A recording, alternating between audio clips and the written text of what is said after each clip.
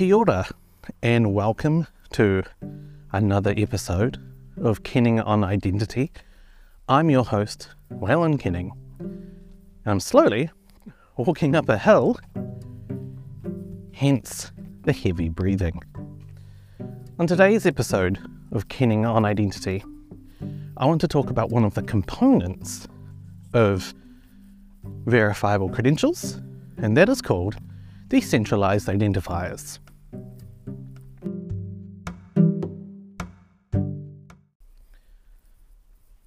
Decentralized identifiers are the equivalent of a street address on a verifiable credential. They're unique, and they really say where something was from, and sometimes they say where something is going. So, let's explore why we need decentralized identifiers, and let's have a look at some of the characteristics of them. In a verifiable credential, essentially this claim that says Waylon has climbed Mount Everest, something has to issue that, the issuance of the verifiable credential. And in an earlier podcast, we talked about the ecosystem around verifiable credentials. Just a recap, you have an issuer, they issue a credential. You have a holder. Holders are people like you and I. We hold the credential, generally inside some sort of digital wallet. Could be an app, could be in the browser. And there are verifiers. Verifiers want to know the information inside the verifiable credential. So if something, an issuer, issues a verifiable credential, how do you know that they are the real issuer and they are who they say they are? Well, they have to have some sort of identifier. When you get a letter in the mail that says, I don't know, ANZ Bank, the envelope will say ANZ Bank, and the postal address that it came from will say ANZ Bank and some sort of street address. You know, the return to sender address. That is essentially the issuer's identifier, at least when it comes to letters in the mail. Verifiable credentials have the same sort of thing. So, an issuer has an issuer decentralized identifier. That's who made this credential in the first place. So we have to have at least one of those. Then, the credential goes to something, right? Most of the time. So you can have a credential that's issued to something, and in that case, that something should have an identifier. So you can imagine we're going to post the letter, and that letter says, and it's going to go to Waylon Kenning, 123 Lovelid Street in Berrinpore. Which is not really where I live, but it happens to be a roadside in front of me. So, the subject, the person who's going to, or the entity that's going to have the verifiable credential, the holder, you could put their DID in it and say, hey, the subject of this verifiable credential is this decentralized identity. But, in the same way as you can receive mail that is addressed to you, you also can receive mail that isn't addressed to you. Typically we'd call those flyers, some people would call them spam, but sometimes you might get those letters and they say like, to the homeowner, please sign up to insurance with us, or to the homeowner, have you considered buying a new fireplace? That isn't for you specifically, but you just happen to have it. You are the bearer of that bit of information. And we can do that as well with a verifiable credential. We can leave out the decentralized identifier, who it's going to, and the rest of it is still valid. And you can say, whoever has this verifiable credential is entitled to 1 free coffee. So it's not Waylon gets 1 free coffee, it's just whoever happens to have it. The bearer of it has the benefit of that credential. And you might say, well, that's like, why do you want one of those ones? Like, the whole point is to, you know, be confident about the identity and like, just, you know, if there is no identity that's really attached to it, it's kind of funky, right? Well, the core use case for these bearer type credentials is going to be for credentials for people who do not have digital technology. Good example is not everyone has a cell phone. How do you issue a person who doesn't have a cell phone a verifiable credential?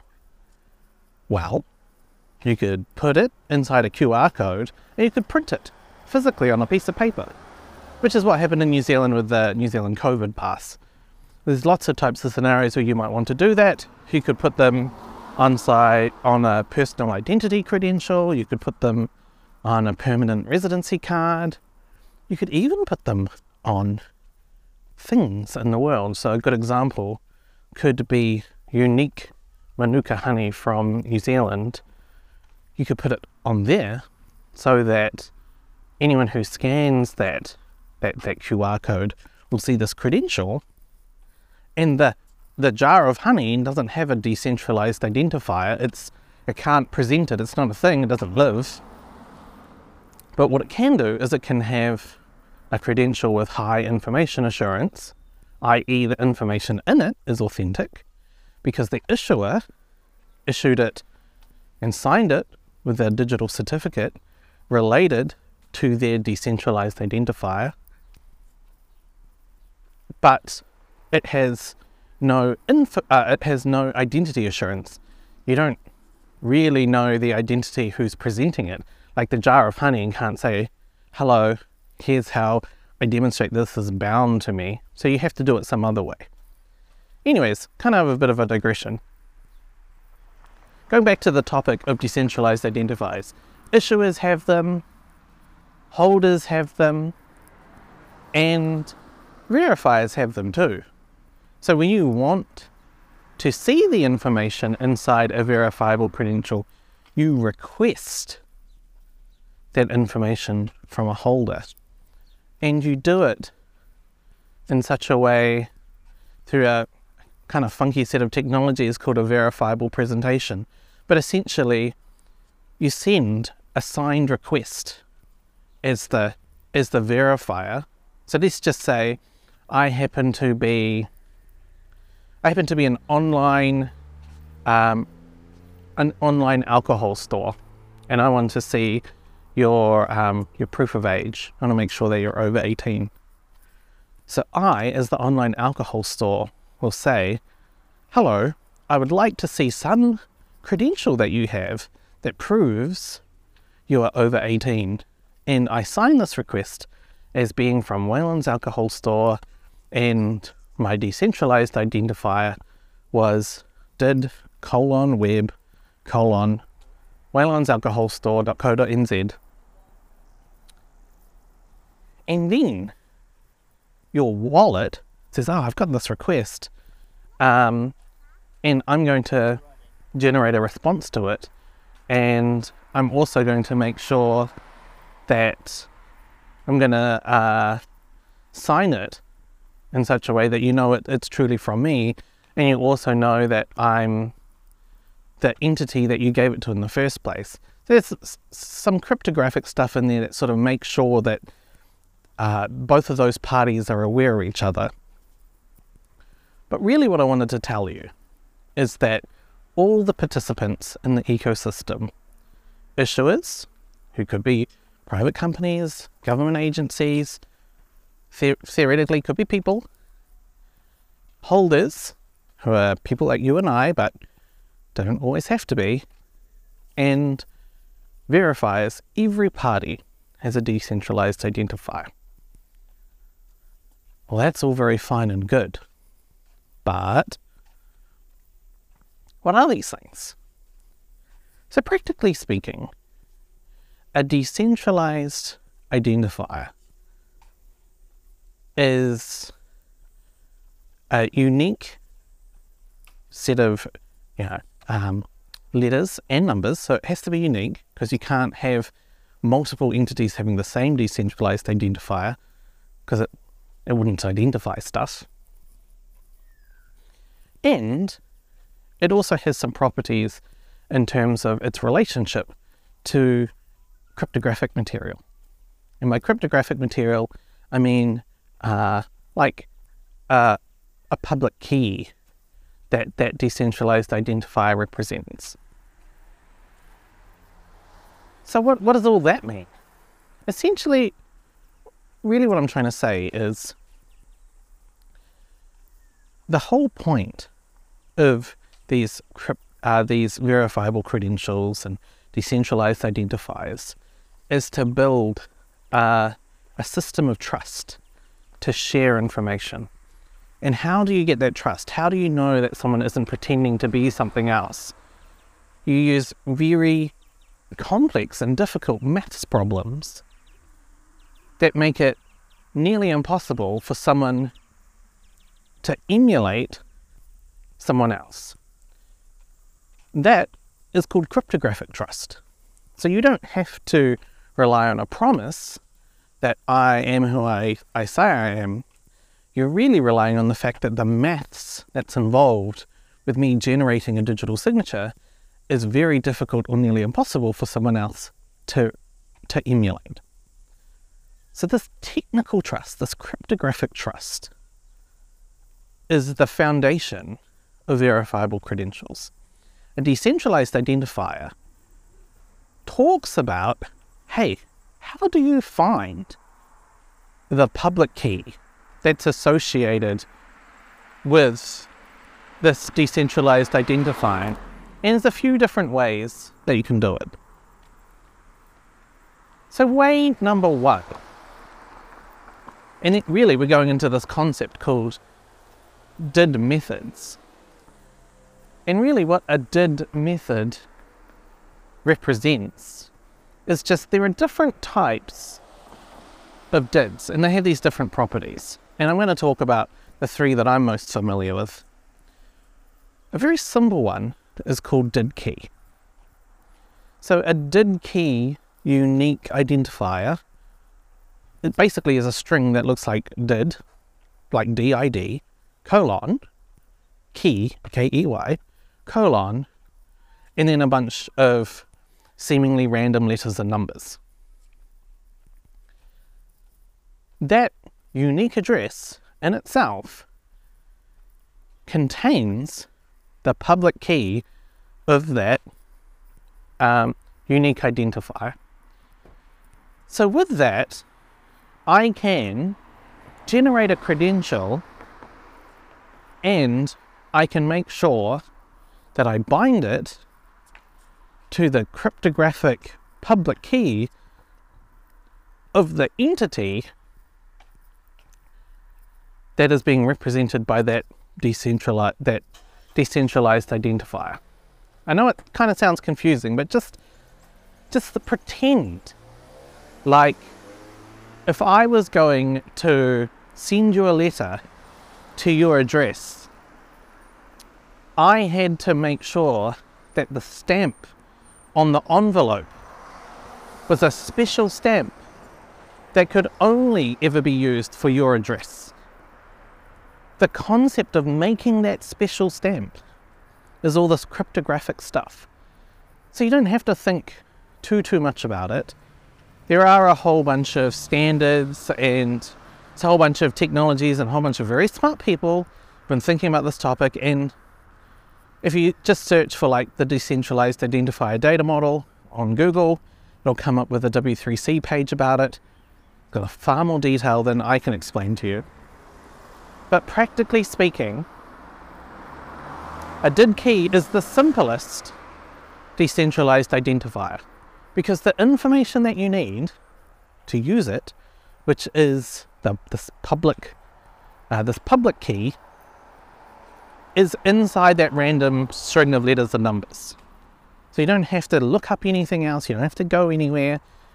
You know, it's basically me saying, oh, here's my street address, and by the way, the way to make the magic stamp that you know means that this mail can only ever be delivered to me, I'm going to include on the envelope that I send to you. So you don't have to go anywhere else because the envelope itself has that information. So that's fine, and it makes it really trivial to make these DID keys. But why would you not want them? The problem is that sometimes you want to change your public and private key. So in cryptography, and I'm a layman when it comes to this topic.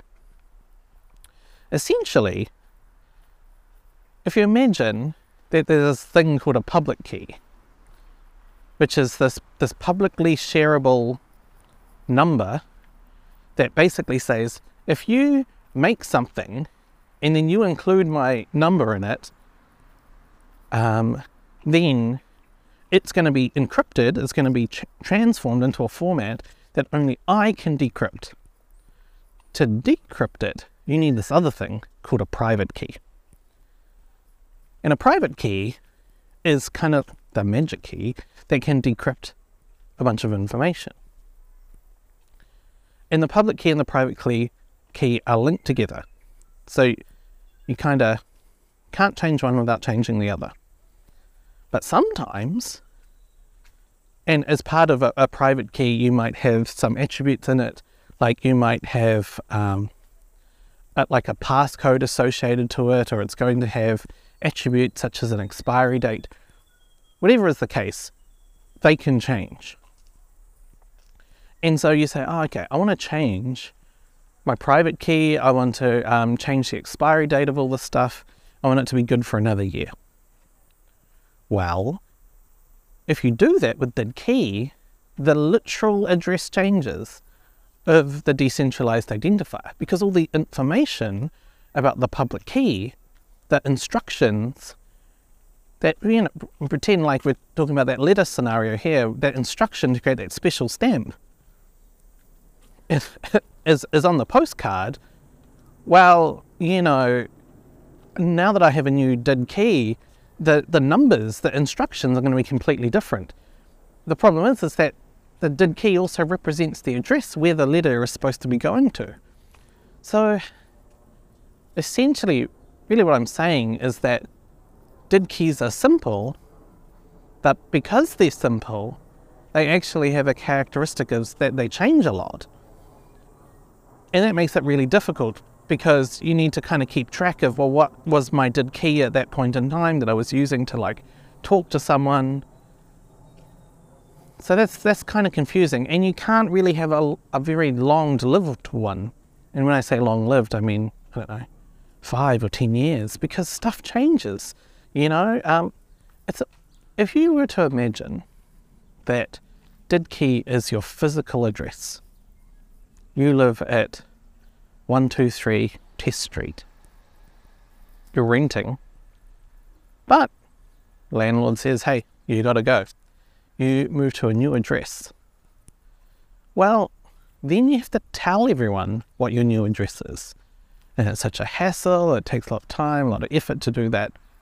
This is the same thing. You have a unique address, which is your DID key. It's unique to you. Your information, which is your public key, changes, and when that happens, you have to tell everybody what your new DID key is, and that's a hassle. So if you don't want to do any of that stuff, another way around it, oh, it's going to get noisy, we've got a rubbish truck coming up. A way around dealing with having a sort of a more long-lived address would be for you to have like a post office box number. And so a post office box number basically is an address at the post office, and it might be post office box 123 Newtown, and regardless of your physical address, which might be your public key, you can change that and you just say, hey, for the purposes of where you want to deliver something to, just still send it to PO Box 123 Newtown. And an example of that is this decentralized identifier called DID-ION. So DID-ION is another DID method. It has a special property, and the special property of it is that the lookup, if you imagine that, you have your physical address where you live in the world, and you have your PO box, somebody has to know, this PO box address is really owned by this person here. And if they move, it's still owned by this person there. If they change their cryptographic keys, we have a place to put what the old ones were, and we have a place to put what the new ones are. And so the storage of that document that shows you what are the current public keys for that address is stored on some funky stuff. And the funky stuff is this interplanetary file system, and it's stored on the blockchain. Look, I know anything that is blockchain kind of immediately we're all like, this feels sketchy. But just practically speaking, think of it as a big old shared database on a bunch of different computers around the world that stores this little piece of paper that says Waylon's DID-ION, which could be DID, DID, colon, ION, colon, other set of random letters and numbers, is a pointer to a file that's stored on lots of corporate companies and lots of entities' computers in a big old shared database. It says, if you're talking to Waylon at did colon ion colon random strings of letters and numbers, here is his public key. By the way, here's his previous public keys as well. So that's pretty cool. Means I can change my cryptographic material. I can change my public key and private key, but still keep the same address. Very helpful, right? Like when you move house, you often maybe want to keep the same address, even though you live in a physically different place. A PO box does that in the physical world. These DID-IONs do that in this decentralized identifier world. There's another type that does kind of the same thing, but you don't have to worry about the blockchain, and it leverages some of the existing trust on the internet, and that's called DID-Web. So if you are a company or you are, a geek, you might have your own domain name. So I have my own domain name, it's kenning.co.nz. You can put a document that says, hey, here are the types of digital signatures that I support, and here are the public the public certificates, the public keys that I use currently and in the past. So you take all that information and you put it in a document, creatively called a DID document, And you can put that on a web server that is hosted at a domain name. So what I mean by all of that is I can have a did that is unique to me, which can be did : web : kenning.co.nz. And inside that did basically is a way to look up that did document and say, I want to see what public keys Wayland, what kenning.co.nz is currently using. That's very nice because it takes advantage of existing trust on the internet, this domain trust. So as an example, you might trust that if I type into a browser, airnewzealand.co.nz is this thing on the internet that really is owned by an airline called airnewzealand.co.nz.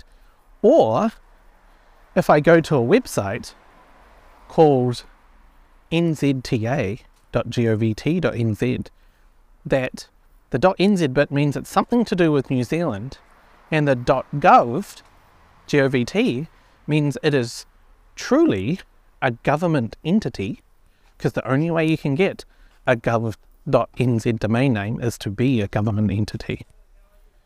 And the NZTA bit represents New Zealand Transport Agency, or Waka Kotahi.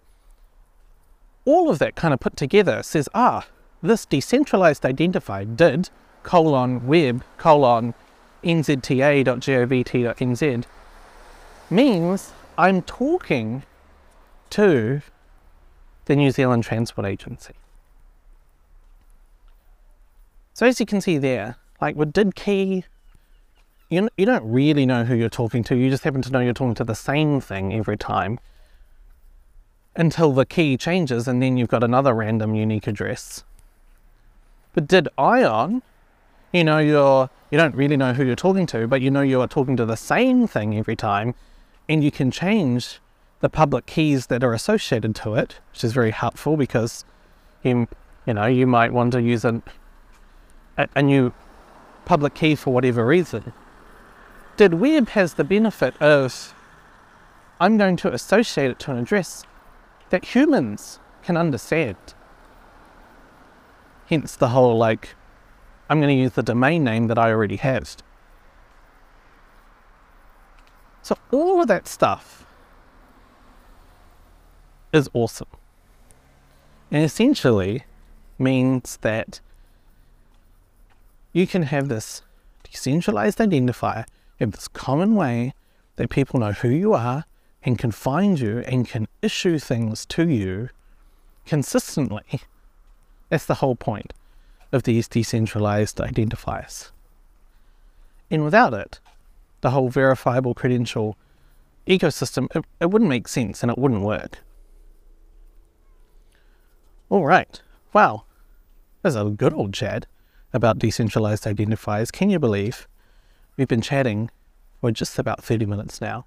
We're coming up to the end of today's podcast.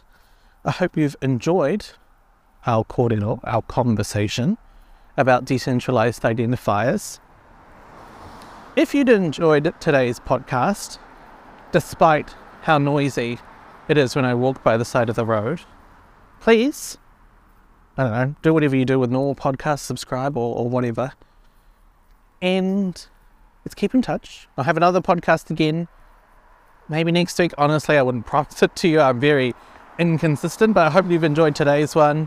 And with that, once again, thank you. I'm Waylon Kenning, your strategic consultant on all things decentralized identity, verifiable credentials, self-sovereign identity, the modern world of digital identity. Hope you've enjoyed today's podcast. Thank you and goodbye.